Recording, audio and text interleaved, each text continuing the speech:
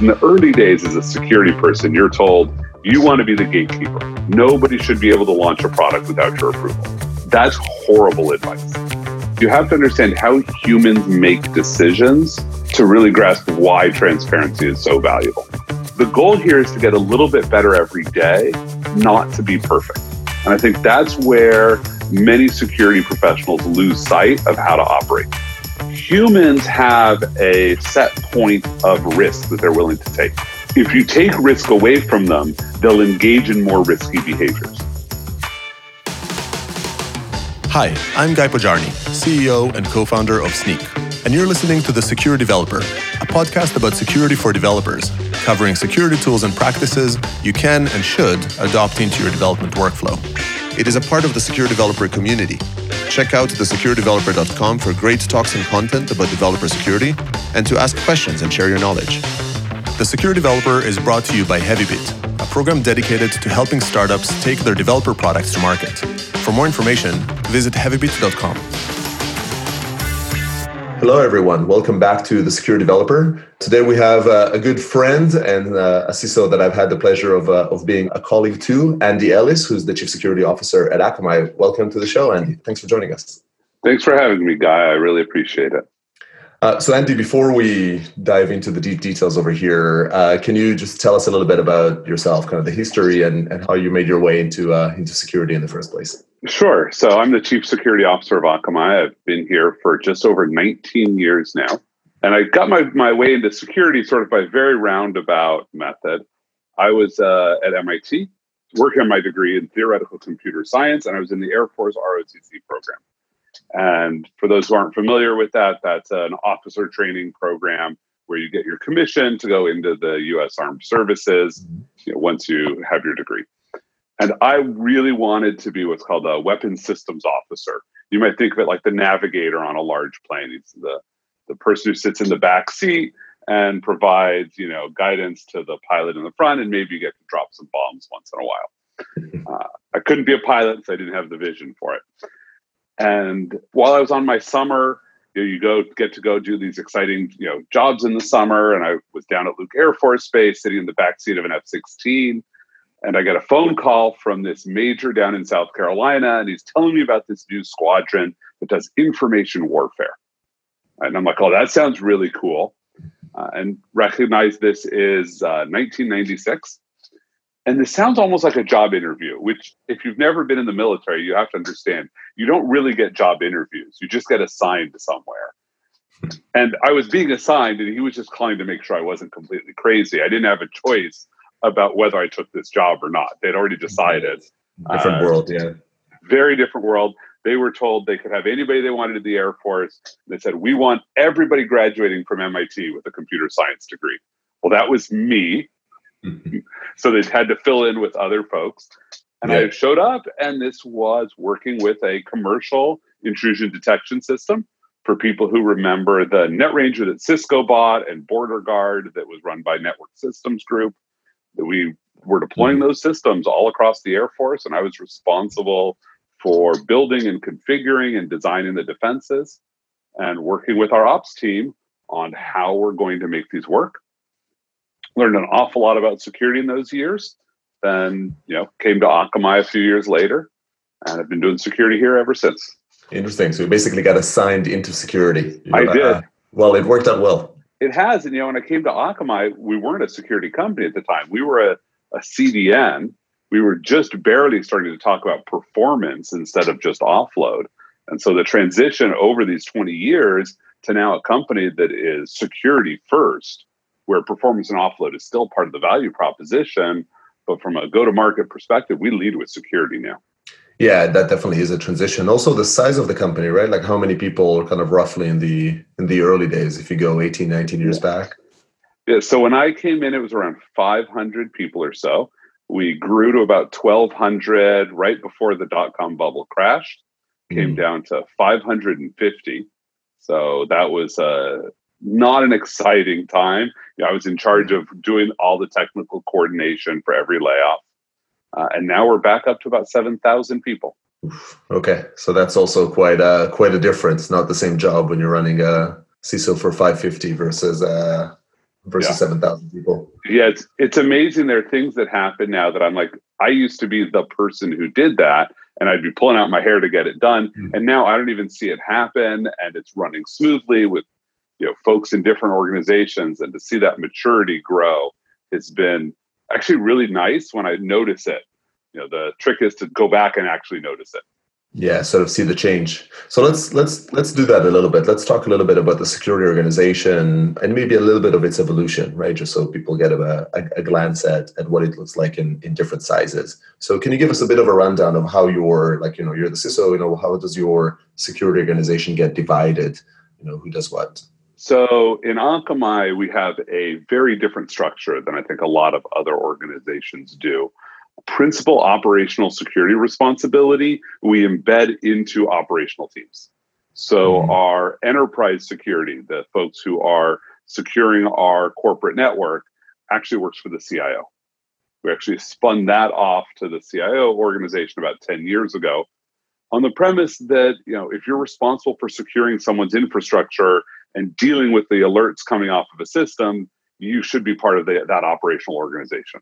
This is like the incident response elements, or more you mean the enterprise, like the employee security and the likes? Yeah, the endpoint detection and response. So selecting what tool is going onto that device and then dealing with the incidents that come out of that. That's happening in our enterprise security team inside the CIO organization. They have a dotted line to me, but their solid line is directly up to the CIO, who's really responsible for ensuring he's staffing that correctly. And what's amazing is it actually gets more money now that it's not under me than it did when it was under me, because the CIO really does care about that and now has direct control over it. It's not just sort of in this nebulous global InfoSec pod. For our production services, we do very similar things. We often don't have sort of dedicated security teams. As you alluded to, we have a NOC that is our Global Network Operations Command Center, and they do tier 1 and tier 2 security work. If there's an alert that says there's a problem with the machine, they're the ones who are going to try to take care of it first, and they'll do the preliminary investigation. If they discover something interesting, of course, they're going to escalate that into an incident. Incidents are all now coordinated again out of the operations team. That's actually a change for us in the last few years.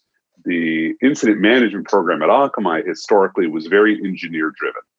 When there was an incident, we would tap a relevant engineer, usually an architect or maybe an engineering manager, and say, look, you're the incident manager, build your incident team, and you're responsible for managing and running the incident end to end. And that worked really well in our early days. Small organization, it was the same 30 people that you'd sort of tap all the time. But where we have so many different products and technologies now, you'd have people who'd be tapped to run an incident maybe once or twice a year. And we found that they didn't know how to run an incident. Like they'd been through the training, but it was their first time. You get things wrong. So what we did was we created a new role in our operations team called the incident coordinators. And all that they do is run incidents. Now, they're not supposed to be the technical expert. They're not the decision maker to say, should we do X or should we do Y?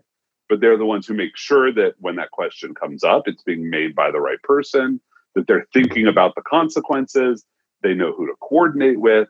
So giving us this sort of professionalism. And then my team backstops them. So the incident coordinators manage almost all of the incidents. My team still handles a few, but we're the ones who are responsible for governing that whole incident process, whether it's a security incident or an incident for anything else. Like my team still does the governance, but more and more we've pushed into the operations teams, the follow-up work, because that's really operational work. Our job is to make sure the safety of the platform is robust. And as the incident process has become less ad hoc and more robust, we're doing less and less of it, which makes my team very happy, frankly. Yeah. And I'm sensing a theme over here. So enterprise security, when the people running the enterprise infrastructure, the people that handle this sort of incidents and operations also handle the sort of security incidents and operations. And you overlay and support them over it. Right. And so my organization now really has splits once and then one of those splits a second time. So one split is the sort of product and system security split versus the go-to-market side of the house. So we have a small team that does research on attacks against customers, publishes those through our State of the Internet report. I'll do a small plug for that. We finally got it out from behind a registration wall, so you can just read it directly. And there, go out and write, a number of different things, press engagement. And the goal there is to say, as a security business, we are part of the go-to-market function of the business. So think of it as the sort of product marketing of Akamai, just the security company, not associated to a specific product. So do research, publish, sell, etc.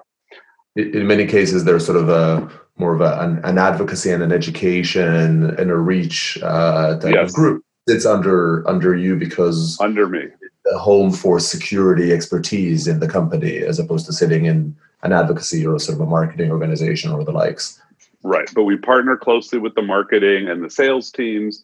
We backstop, our sales organization. If a customer says, "Why should I trust you?" If I send somebody to go talk to them and say, "Here's what our controls are," they're just believed more than if a sales engineer tries to tell them the exact same words. And partly because they do know more, they can go more deeply. If somebody says, "Oh, we need a special contract terms," I actually have my own lawyer that works for me that partners with our legal team. So the legal team are the ones who can approve language, but we're the ones who can translate between what reality is, what a customer is looking for, and what that language will be. It has been fascinating and so successful because what we find is customers just want the assurance. They often don't know how to ask for it. And so if we put somebody who is in the same role on our side in this room with them, we can often get them to assurance and then they're comfortable. And now we're just negotiating language. Whereas if you try to get assurance through a language negotiation, you end up in some really dark, ugly corners. Yeah. So that's one piece of art. So the other piece is really the product and system safety teams. And their job is ensuring our systems are robust and safe, that they operate in the way that we want them to. We split that into one team that focuses on assurance. So they're responsible for a lot of our compliance activities. They'll partner with specific engineering teams on bringing systems up to standards, whether it's PCI or FedRAMP or SOC 2. So it's security with the focus on the compliance. And the other piece of the team is what we call system safety and resilience. And the job of that organization is really to focus much more deeply on given technologies and say, okay, we're launching a new system. How do we know that it's safe? And the evolution that we've done there that is fascinating, because we can't scale our safety and security architects as fast as the rest of the organization has gone. So while we'll still do very deep partnering on specific products, we've actually built a system for development teams to self-certify, for them to come in and say, I need to do a security review. What we do is say, look, give us one architect from your organization. We'll hand them a guide that says, here's how you do a security and safety review. They'll do the review with you. You write down your results. And I want to come back to that in a moment. And we'll just vet what you wrote down. So when you go to product launch and everybody looks to us and says, hey, was a security review done? We're just going to answer based on the review you did. Here's the dirty reality that I didn't really understand until much later in my career. Because in the early days as a security person, you're told you want to be the gatekeeper. Nobody should be able to launch a product without your approval. That's horrible advice. Because only one person can choose to launch a product or not, right? It's the CEO of the company who might delegate it to a product vice president or president, but it's not really delegated much below that. And you can't split that authority. So I had it for a while, and I remember there was a product that was launching that used MD5 as a checksum on one of their messaging things. And now this was at a time when nobody should have been using MD5 anymore, at least not for anything new. I think it was right when the deprecation notice comes out. But we've had better things for quite a while. We weren't quite to the Poly 1305 Cha-Cha 20 world yet, but we were close. Yeah. And I was like, this shouldn't launch because they didn't know enough to even use the right library here. So I'm worried about other things. And literally the product team say, this is maybe $1 billion product. Hint, it wasn't, but that always is what a product or engineering team will say. Yes.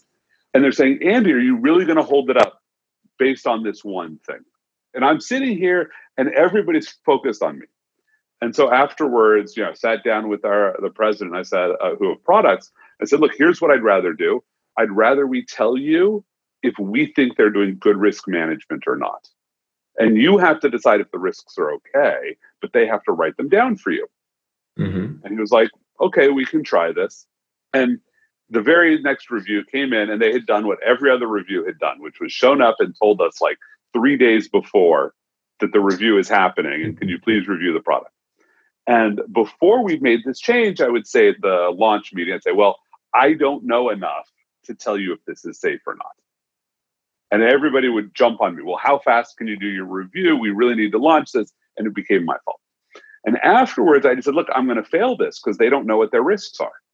And it was this instant change. The person making the decision said, great, they're not launching. Yeah, because they haven't really done the sort of the review on it. But they haven't done the review. And they were like, wait, what? And people don't come back now unless they've done this review.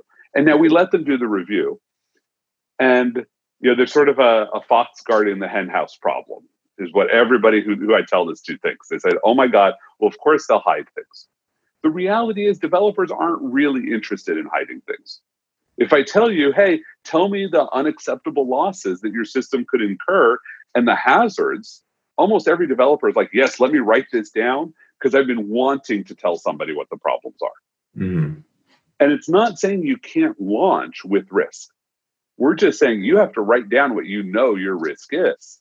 And then all of a sudden, people are like, ooh, that was really bad. I didn't like writing those words down. How do I change this in the next release?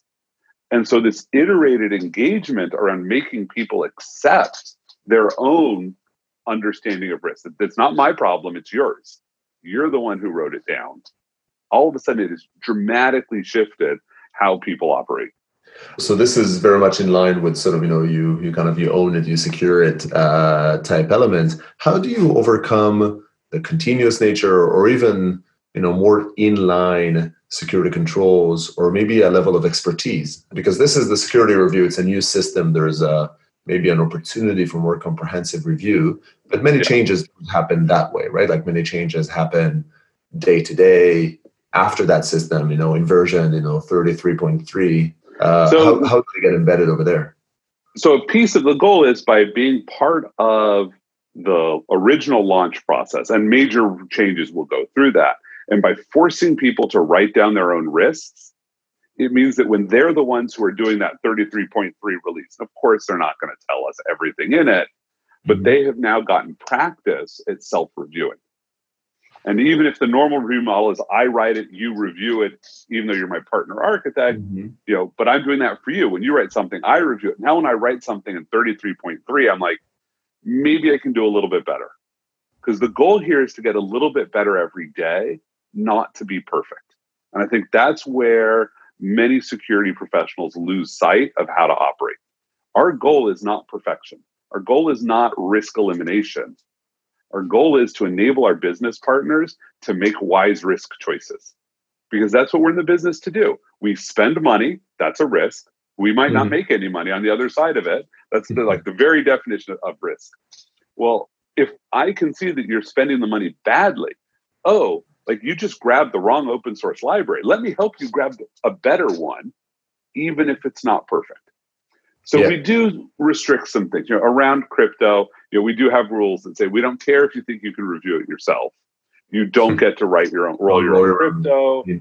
And there's some code lines there that we're very careful about who's allowed to do things, because we're also contributing a lot of our stuff back into open source in that area. So it's not that we're completely, hey, go run it yourself, but our goal is to empower the organization, because first of all, we just can't afford as a company to keep trying to buy specialist security architects. I obviously need more than I have. That's a true statement. Every CISO will make, right? Across the organization, across the industry. Yeah, and they don't exist. But if I can take every software architect and enable them to do a better review than would have happened if we tried to centralize it. Because the thing we have to remember is that my architects have to build up a model for your system before they can review it. Your architects already have that model. I just have to teach them how to apply security and safety thinking against the model they already have. Yeah, absolutely. Right. And I think that's the advantage of any security embedded into an owner of a system above and beyond the scale, sort of the natural scale element of it. There's just an intrinsic understanding of the thing that is being protected, be it an app or an organization or, a set of servers that have an incident on them. So drilling one step deeper, so you have that dev team, and they now understand they need to build the competencies. Oftentimes there's at least two recurring components over here, which is tooling and training. Who runs those? Who sort of owns ensuring that people have the right tools at their fingertips and know how to use them, above and beyond the sort of the questionnaire, right, or sort of the review of knowing which question to ask. So we own that strategically, but very rarely do we own the implementation. So I'm responsible for identifying, we need a better tool around vulnerability management tracking, right? Just to pick a thing that's right now a sort of hot topic. I'm pushing that across the business. I'm partnering with our development tools team. Like we have a team inside engineering that builds tools for the rest of the developers. They're going to own whatever we settle on, but I'm the driver for them to say, hey, this is important. We're making this a strategic priority so that we can support all of the development teams across the organization in that one central spot. So, I'll develop that. For training, we actually went through this. We had to do secure coding training, across the business. And we bought from a couple different vendors, different training packages. And I will tell you, they were universally panned by our engineers. Right? They were not happy with the training. So what I did was, one of the people who works for me, Eric Cobrin, who runs our sort of go-to-market function. I think Eric, right? He's awesome. He's an awesome. You've got quite an asset inside that can do a lot of those types of education sessions. And so Eric put together a secure coding training. And then we've augmented it with different people in the team. We built our own secure coding training, and our engineers love it, right? We deliver it through our engineering learning organization. So it's not this huge resource drain on my team. They don't have to worry about, doing individualized training and scheduling things. We have another org that does it. We just became basically the internal vendor for that training. Not only does it save the company some money, but it's actually better training that targets our development practices instead of something that was sort of more generic from an outside company. Yeah, definitely. Kind of in your settings. And, I like the making the most out of a different type of skill set that you might have, because maybe unlike some security teams, you have people in the company that look to educate the world about security. And so you can use that to sort of, aim them internally. Exactly. Got it. So the tooling is done, it's run by the dev teams, and it's somewhat central still, but not necessarily the security team. So it's still aligned with the dev tooling, but dev tooling in turn is not team by team. It is somewhat central. And so those teams kind of run the security, but still rolls along kind of the principle of you own it, you secure it. And we'll help you do that. And now I do have my own tooling team, but that is mostly for things that we operate ourselves. So our compliance system actually runs on a dashboard we built ourselves, because we went and looked at the whole industry of compliance, and we did not like any of the tools that were there. Most of them are not designed for people who build their own software as a service platforms, where it's not about, I'm just integrating other people's technology and then I have to turn around and support it. That just really wasn't the model of many of these other programs. So we just built our own. And it's fantastic because every document has owners. And so we can just say, hey, you as an engineering manager, here's the 5 documents that describe what your system does and how your organization operates. Once a year, please review these. And then we plug them into all of the different compliance frameworks that we support. So when our auditor comes in for PCI, maybe they get 4 of those 5 documents. But when they come in for SOC 2, they get a different 4 based on what those regimes wanted.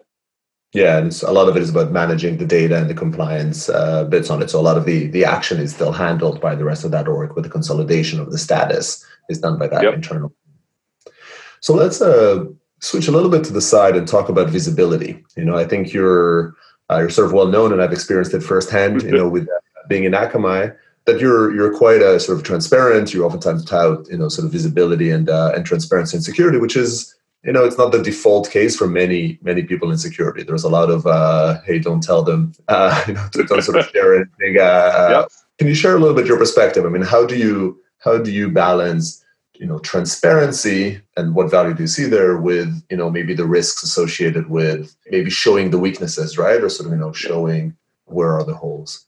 Yeah, so it's a really fascinating topic because you have to understand how humans make decisions to really grasp why transparency is so valuable. Because it's not about trust, although trust is a wonderful thing you get when you're open and transparent. Mm-hmm. Humans have a sort of set point of risk that they're willing to take. This is sometimes called risk compensation or the Peltzman effect, named after an economist, Sam Peltzman. And it basically says if you give someone more risk, they will automatically retract from it and do things to compensate and reduce their risk. If you take risk away from them, they'll engage in more risky behaviors because there's an aggregate amount of risk that they want to take. Mm-hmm. This really came into the popular imagination in the 80s in the United States when we were debating national seatbelt laws. And Sam Peltzman said, look, if you make everybody wear a seatbelt, it's a safety device that will make them feel safer, so they will drive more dangerously, which means that while they'll be safer in an accident, accidents will happen at higher speeds, they'll kill more pedestrians. If you want to have fun, go look up the National Highway Transportation Safety Administration data for the last 40 years and look at the fatality rates per mile driven for drivers, passengers, pedestrians, and motorcyclists. It turns out Sam Peltzman was wrong. Motorcyclists bear the brunt of increased safety systems because they can't get safer, but the cars have shifted from driving 60 miles an hour normally to driving 90 miles an hour. And so once you really grok that humans react to knowledge and awareness of risk, it explains why you want to be transparent. If you have a system and you say to me, hey, Andy, is my system safe to launch? First of all, this is a setup because you're launching no matter whether I say yes or no. But let's say you hand it to me and I go and I can spend however much time and create a laundry list of 1,000 things that are wrong with your application. And they'll range from minor details to massive things. Like there's data breaches waiting to happen, or worse, lives that you might actually just lose if this gets tickled. But I know about them and you don't. And you're the decision maker. So I've taken all of this risk that you should know about. And maybe it would be simple if you said, look, I'm just not going to sell this to healthcare because I can't afford the life safety issues, right? If you knew all these risks, you might say, this is a great app that I'm going to, try out with my startup, but I'm going to target, just whatever my niche market is, where if I fail, nobody's life is lost. And I'm going to tell my sales reps, you are not allowed to sell to a medical provider or to critical services or whatever it is. But if I know those risks and you don't, you'll just go ahead and sell to them. And it's not that you're being reckless. You don't know. So my being transparent is all about enabling the people who are day-to-day making these decisions, choices about risk, enabling them to make those in the context of the world they live in, that they shouldn't walk through the world with blinders. And security professionals who are not transparent are literally putting blinders on their business partners and then getting angry when the business partner walks into a dangerous situation. Fascinating. I love when the sort of the human philosophy really is what drives activities and drive those reasonings. You see this a lot in the DevOps scene, right? A lot of it around incidents, around response. It really boils down to how do you expect humans to react when you put them in a space? And the thing I love about DevOps, and I argue that Akamai was DevOps before DevOps was a cool thing. The most important thing is that when a system breaks, the person who built it is on the hook to do the incident and fix it. The value that gives you is that they now have a personal incentive to reduce the safety risk of the system. They don't want to be called in an incident. If you have somebody who can push a change at 5 p.m. and walk out the door, and somebody else has to absorb the cost of that breaking, what's ever going to stop them from pushing a change at 5 p.m.? But if they push it, they walk out the door and I call them and say, get back in the building and you have to fix this, or get on your laptop. I don't care that you're having dinner. You broke it. You have to help fix it. They will self-decide to stop pushing changes at 5 p.m. and walking out the door.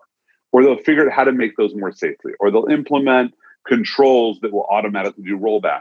I don't have to tell them how to solve the problem. I just have to expose them to the real risk. Yeah, absolutely. And I think, again, kind of aligned very much with the perspective of own the risk, see the risk, own the remediation, be able to do Yeah. something on that risk. I think you really tagged them with own the remediation. That this is something I learned from one of the people who works for me, Catherine Kuhn, who runs our adversarial resilience team. She pointed out a long time ago that there is a never-ending list of good work available to be done, and that we shouldn't pick for someone. If I have 12 things that I would love for you to do, and I know you can only do one of them, I shouldn't pick the one that matters the most. Maybe I trim it down. I say, hey, Guy, here's these 4 big problems that your organization is wrestling with. You really need to solve one of these. Mm-hmm.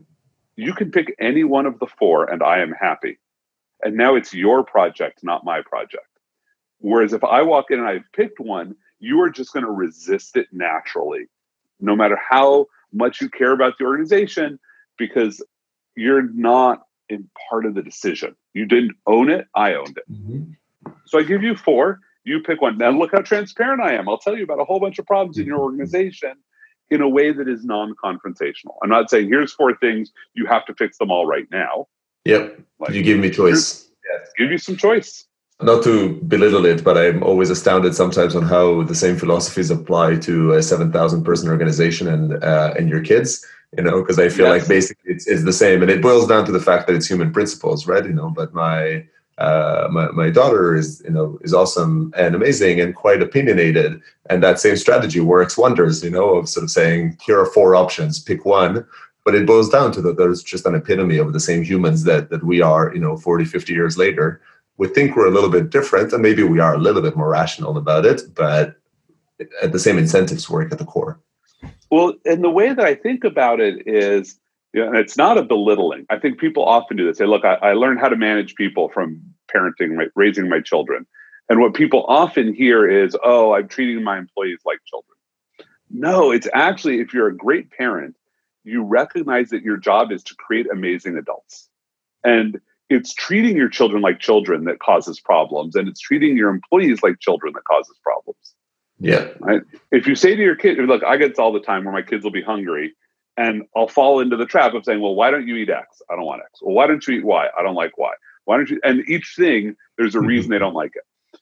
But if I say, oh, you're hungry, well, you could have X, Y, Z, or W, or go pick something else. I don't care. All of a sudden, they're like, oh, Y sounds great. I'll just go do that. And that's the exact same philosophy. I actually treated the child like an adult. I said, you have to feed yourself. Here's your list of choices. Make your decision. Whereas only giving them one at a time is treat them like a child. If they reject it, why are we surprised that adults reject that if even a 13-year-old is smart enough to reject it? Indeed. This is an awesome conversation. I think we're going long, which is not that atypical. But I think let me try to squeeze just sort of a short answer on something that I think is a specific perspective on Akamai. So, as I run this podcast, or in general, you have conversations, a lot of a good practice that emerges is this desire to turn good security into a business value proposition. To sort of promote this, we've had, in Slack, for instance, they somewhat recently launched some good security features, and they talked about, made a lot of business noise around it, right? Around as a commercial. Yep. For Akamai, that's kind of at its core, right? Being secure is very much a key selling feature at its root. How well aligned do you feel, just kind of at high level, the internal security, like the things that you see and you want to prioritize from a risk reduction internally versus maybe the commercially friendly promote the business value of being secure? So I think they're really well aligned. And I think I'll talk about the business value. There's 2 different things, right? There's being secure and there's selling security. And I think we often mix those up. There are things that we do that the only reason that we do this is to protect the customer or to protect the customer's end user or to protect the whole platform. And there's never really significant arguments about the importance of doing that work. Like any important work, you obviously always face trade-offs. I'm not saying we do it perfectly. Yeah. But I very rarely see people say, oh, that's not important. In fact, it's really easy to say, look, we have customers who care about PCI or SOC 2 or IRAP or FedRAMP or I could just keep listing them. And that's why we're even having this conversation. Mm-hmm. Right? It used to be that people would say, well, maybe I'll just sell this to the customers who don't care about PCI. That conversation used to happen. Very rarely happens anymore. Yeah. Right now we talk about when we're doing an acquisition, like how fast can we bring it into that secure envelope? And yes, I don't love using that compliance is the conversation starter every time, but it's a great conversation starter. It works. Mm. It gets people in the door. Now there's a pivot, which is how do you sell security? Like at the end of the day, the fact that we're PCI compliant makes certain sales processes easier, but it's probably not really bringing in new revenue. It might give us a small bump in, the annual retail price per unit or average, sorry. But then there's products that we sell that are about security. And what's interesting to look at there is if I look back at sort of our most successful ones, often are ones that we originally thought about to protect ourselves. That we said, oh, we have customers under DDoS attack. How do we make sure we never go down from a DDoS? And at some point we looked and said, wow, we have a better DDoS defense platform than anybody who's selling it commercially. Why don't we just sell it commercially? Right? And that now lets you take that and sell a security product. Or our VPN replacement that we built for ourselves. We were breached in 2009, built a VPN replacement service over the next 10 years, cleaned up a lot of our authentication, and now we're selling that on the market.